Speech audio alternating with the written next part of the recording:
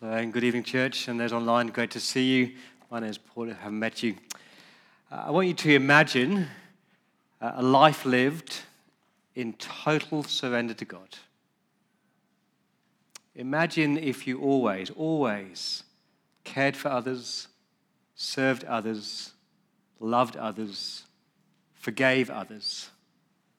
Imagine a life where your heart is full of compassion and kindness for all those around you. Imagine walking through creation and just appreciating how glorious this is and how majestic God is. Imagine days, moments just spent in solitude or in silence, just meeting with your God. It's a wonderful way to live, isn't it? It's the best way to live. It's called a life of worship. It's called a life which is dedicated to God, to His glory, to His honor, for His worth. And it's the life that God invites you to be part of. And we sing about it in one of my favorite hymns. It goes, "Take my life and let it be consecrated, Lord, to Thee. Take my moments and my days, let them flow in ceaseless praise. Here I am, all of me. Take my life, is all for Thee." Beautiful words, aren't they? Lord, I just want my whole life to be dedicated, consecrated, surrendered to You. They're beautiful words, but the reality is they're really hard to do. Easy to sing, hard to do. Now here I am, all of me. Here I am, Lord. Here's my family and my friendships and my fitness. Here's my tongue and my time and my talents. Here's my attitudes and my emotions. Here's my hobbies. Here's my health. Here's my hurts. Here's my money. Here's my marriage. Here I am.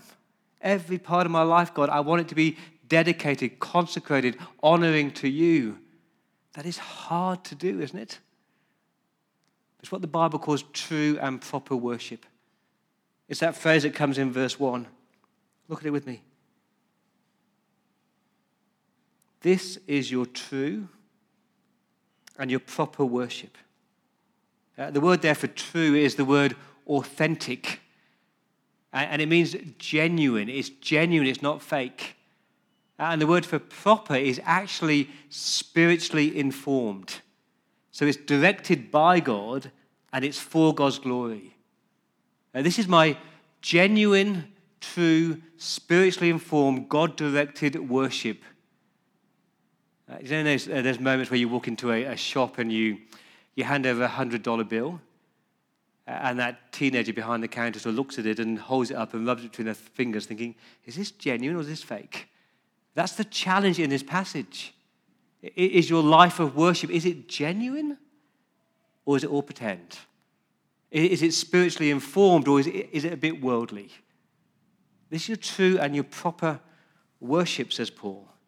He's asking, are you really living a life which is lived as a son or daughter of a heavenly Father? Are you living as co-heirs of Christ? Are you living as someone filled with the Spirit and led by the Spirit? Is he true and proper worship?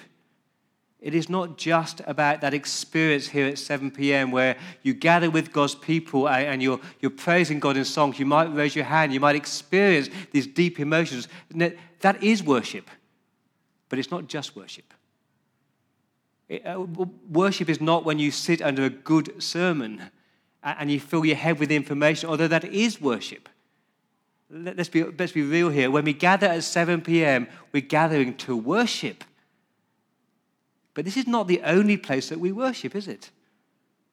And for the last 12 months, we've heard a lot about worship from the government. Every single week, a mask must be worn in places of worship, as though this is the only place that we worship in the week.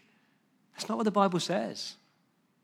Worship is every moment of every day, every decision that you make that's dedicated to God and honoring to God.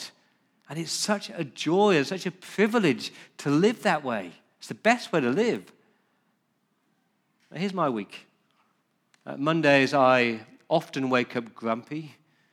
emotionally drained after a busy Sunday.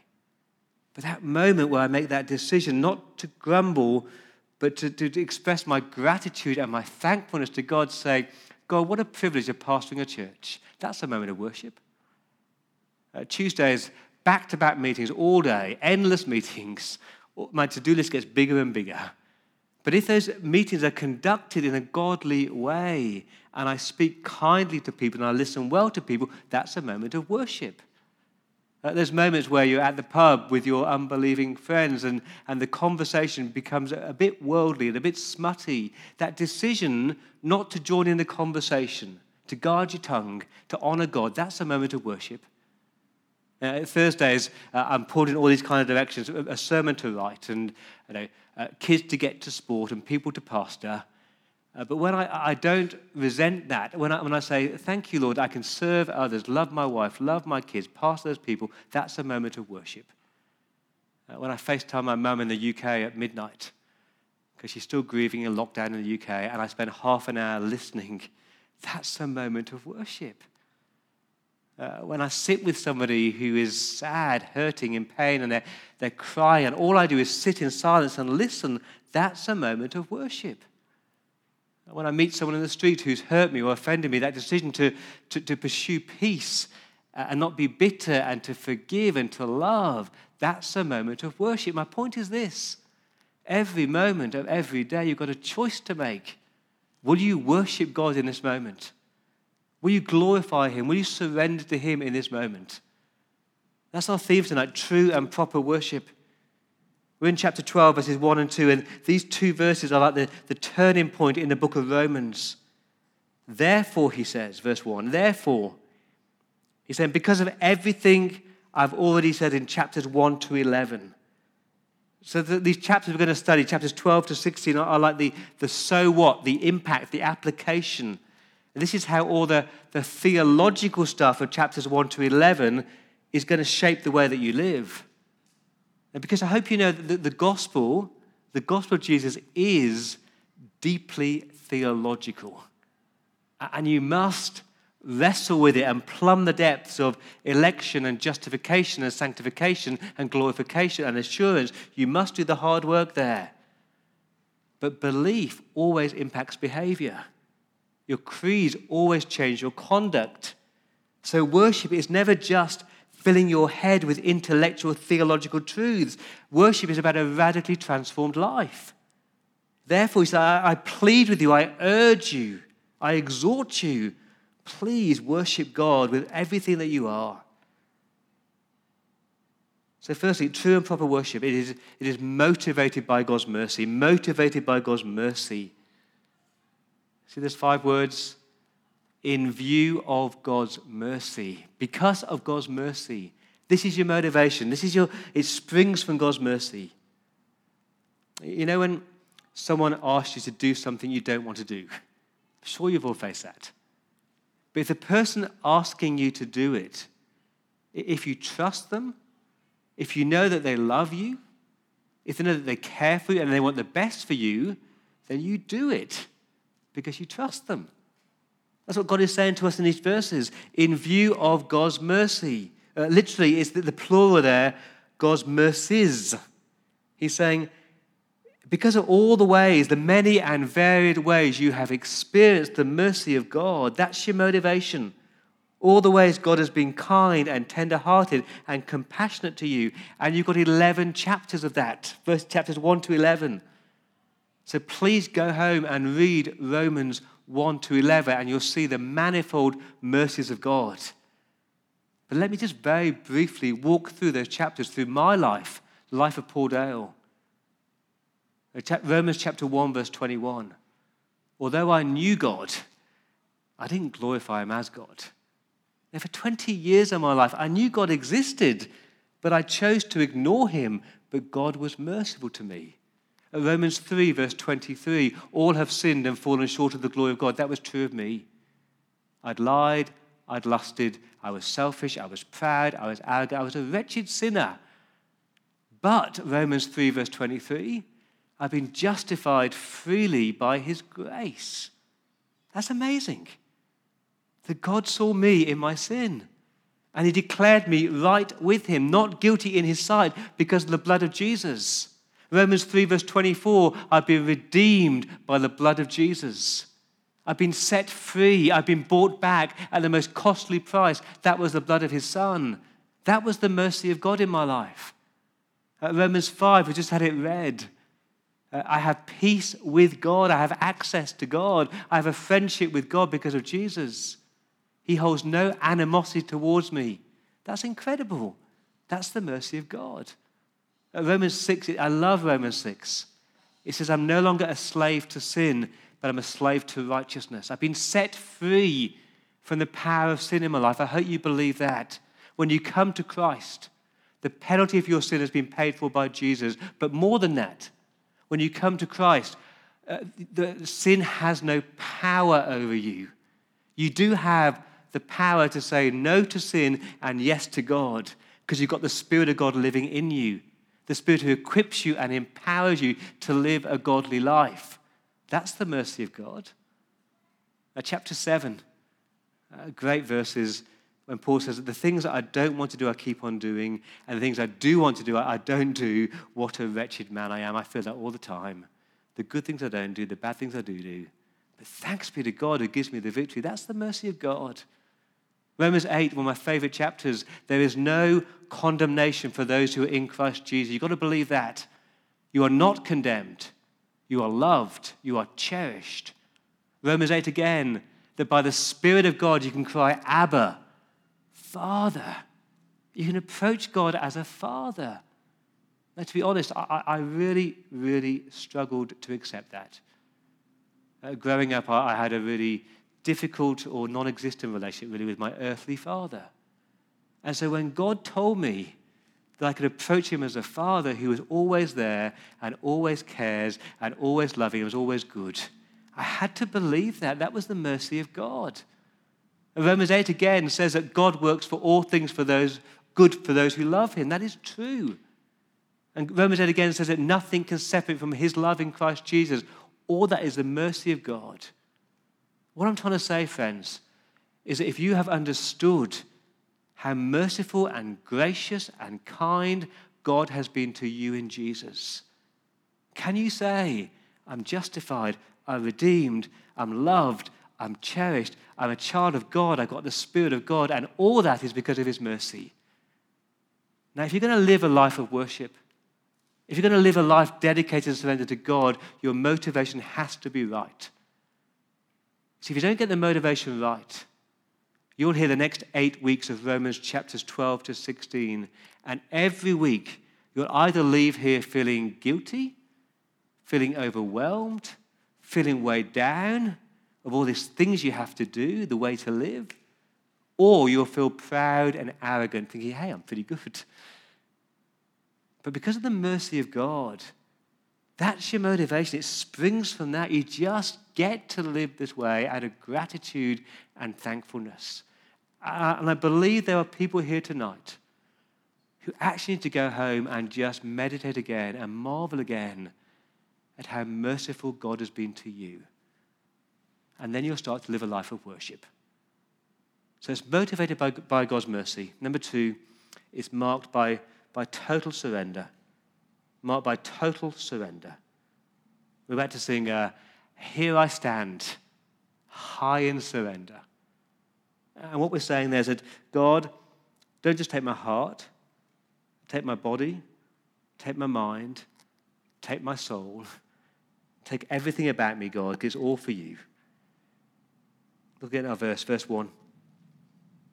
Therefore I urge you, I plead with you, I beg you, Christian brothers and sisters, in view of God's mercy, flowing out of God's mercy, here it is, offer, the word there is surrender, offer your bodies as a living sacrifice, holy and pleasing to God. This is your true and proper worship. When he talks about bodies there in verse 1, he's not talking about your looks. He's talking about your conduct, your behavior. He doesn't care whether you're overweight or underweight or whether your body is aching or whether you're wrinkled or you're awkward. It's not about your body, it's about your behavior. Offer your bodily behavior as a living sacrifice. And the language there is from the Old Testament temple. Do you remember how in the Old Testament the priest would take an animal, and this poor animal, this animal sacrifice would be kind of limply and sort of unwittingly laid across the shoulder of the priest and carried to the temple and slaughtered in the temple, and the blood of the animal sacrifice would earn your forgiveness. Now, we don't bring an animal because Jesus Christ is our perfect sacrifice. He sacrificed his blood so that you could be certain that every sin, past, present, and future, is all forgiven. So what does it mean to offer your body as a living sacrifice? He's saying, unlike that animal who's offered sort of unwillingly, that you willingly and eagerly and joyfully just hand over your life to God. You're called to be a sacrifice, to live a life of sacrifice. It's saying, here I am.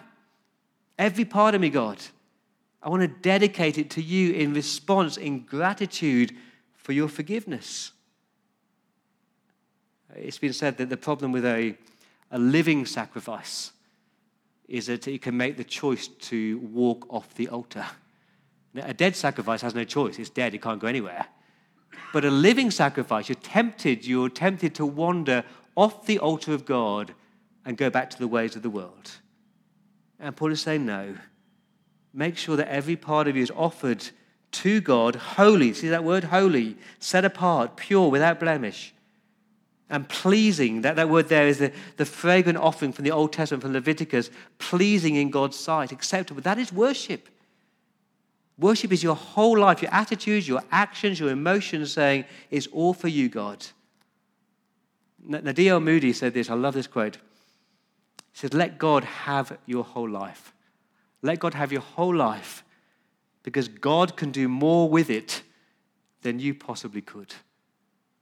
So good. Just hand over your life to God and see what he can do in and through you. Hold nothing back from him. Give everything willingly to him. So I thought at this moment in our sermon, I'm going to stop. In the middle of the sermon, I'm going to stop. I'm going to pray. I'm going to pray for each of us here that our whole lives might be dedicated to him. So join me in prayer.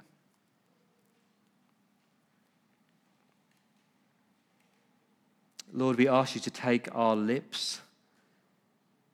May we not be gossips or slanderers or spreading poison, but may our lips speak truth, praise, build people up, and spread your gospel. Lord, take our tongues, get rid of bitterness and cursing, and Lord, replace that with words of healing and words of comfort. Lord, take our hands, these fallen hands of ours, may they be used to offer forgiveness to those who have hurt us. Use our hands to do mundane tasks, unseen by many, but good for others and glorifying to you. Lord, take our arms. May our arms be used to wrap around those who are hurting, feeling unloved, distressed, or grieving. Lord, take our feet. May we walk in the ways of our Savior. I pray, Lord God, you would help us to go to places that we wouldn't choose to go to, and go to people that we wouldn't choose to go to. Lord, take our ears. Give us ears to hear your voice, ears attentive to your spirit, ears to listen to those in our world who are most in need. And Lord, take our eyes. Lord, may we look to you humbly. May we see the world around us, see those in need. Lord, protect our eyes from jealousy, from greed, from lust. Lord, take all of us. May our whole lives be consecrated and surrendered to you. In Jesus' name, amen. You begin to get it? It's really quite simple. You love God so much, you just want to live for him. And it begins here in your mind. See that verse 2? Do not conform to the pattern of this world, but be transformed. The word there is actually transfigured. It's the same word used for the transfiguration of our Lord Jesus Christ. Be transformed by the renewing of your mind. So he starts with the negative. Don't conform to the pattern of this world. And the word for conform, it's literally molded. Don't be shaped by the world around you. It's a bit like a cake tin. You know, you put your batter into a cake tin and the shape of the tin shapes the cake. It's a bit like a jelly mold. The shape of the mold determines the shape of your jelly. He says, well, you live in a world, but please don't let the world shape you. Be in the world, but not of the world. Please don't conform to the way the world thinks or the way the world speaks. And non-conformity has always been a mark of God's people. Leviticus 18, you must not do as they do in Egypt. Do not follow their practices. Matthew 6, do not be like them. Romans 12, don't conform to the prevailing culture, he's saying. Now I hope you know that we're all shaped by our culture. It's this drip, drip, drip, drip effect. Now, I've been here in Australia for almost 20 years. When I arrived in Australia 20 years ago, I have to be really honest, I thought Australians were all a bit weird. Like, the way you dress is a bit weird. Your accents are weird. The way that you do your banking is weird. The way you do the post office is weird. Supermarkets are weird. The fact that you don't get English sarcastic humor is weird. This whole tall poppy syndrome is weird. And most Australians are terrible drivers. You know, it's just weird. But you know what? 20 years later, it's not weird anymore. It's just normal for me now. Because after 20 years here, I've just assimilated dress, accents, supermarkets, post office, banking, even driving. You know, I've just conformed. And my point is this. As we live in this world, please be alert. And please see this world is weird. This world is not the way that God wants us to live.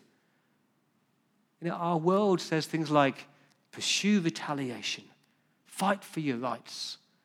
Our world says, you must think like this and have this ethical viewpoint. The world says you should think differently about Sundays or education or relationships. That is not the way of God. And my struggle is, I think, over the last 30 years, Christians have tried so hard to fit into the world that we now think like the world and talk like the world and dress like the world and work like the world and play like the world because we've just conformed to the pattern of this world. Now look what Paul says. Do not conform. Do not conform to the pattern of this world, but be transformed by the renewing of your mind. It starts here in the mind. He's not talking about more intellect. He's not talking about education. It's about a mindset. Let your mind be shaped by God, he's saying.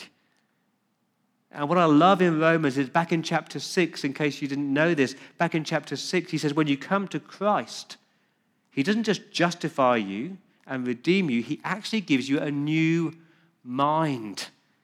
A mind that is led by the Spirit and filled with the Spirit. And so he's not asking you to try harder and harder and harder to think differently. He's saying you've got the right mind, just allow the Spirit of God to shape your thinking. So again, let me ask you, what do you feed your mind with? What do you watch on TV? What do you read online? What do you read in a newspaper? Who do you talk to? Who shapes your thinking? Is it the Word of God or is it the world around you? I love Oswald Chambers' quote. He says, there's only one thing God wants of you, and that is unconditional surrender. And I'm actually really excited. I'm really quite excited by what God might do in our church if all of us lived these lives of total surrender to him. Just imagine how glorious that would be. So true and proper worship. Motivated by mercy, marked by surrender, and very briefly, it results in spiritual discernment. See that verse 2? Then. So once you've marveled at mercy, and once you've surrendered everything to God, then Then, he says, you'll be able to test and approve what God's will is, his good, pleasing, and perfect will. The word for test there is that you might know. Know what God wants from you, know what God wants for you. And the word for approve is kind of like you delight in it, you desire it. He's saying, see, when you marvel at mercy and you surrender everything to God, you start to think like God and act like God. You start to love God's ways. Because according to verse 2, God's ways are good and they're pleasing and they are perfect. Let me give you a couple of examples. How do you measure success in your life? What does it mean for you to be successful? Now, see, the world would say to be successful means to have academic achievements, have financial status, to be popular, to be a somebody. But God's word says, no, to be successful in life is to be a humble servant of Jesus, loving others, serving your God, and hearing on the last day, well done, good and faithful servant. That's to be successful. That's the way of God. It's good, it's pleasing, it's perfect. Now, how do you measure happiness? Happiness, according to the world, is about relationships, perfect relationships, lots of possessions, perfect holiday, perfect health. But the Bible says happiness is actually about being content and secure in God. That's God's good, pleasing, perfect will. How do you respond to hurts? The world says retaliate, fight. And God says forgive, get rid of bitterness and pursue harmony. That's God's good, pleasing, and perfect will. And I don't know about you, I'd rather live God's way than the world's way, because that's the best way to live. It's not just imagining a world where you can walk through creation marveling at God, not just imagining a world where you love others, serve others, and care for others, not just imagining a world where you sit in silence and solitude. You get to do it. You can do it tomorrow and the next day and every day. And all it requires of you is to say, take my life and let it be consecrated, Lord, to thee.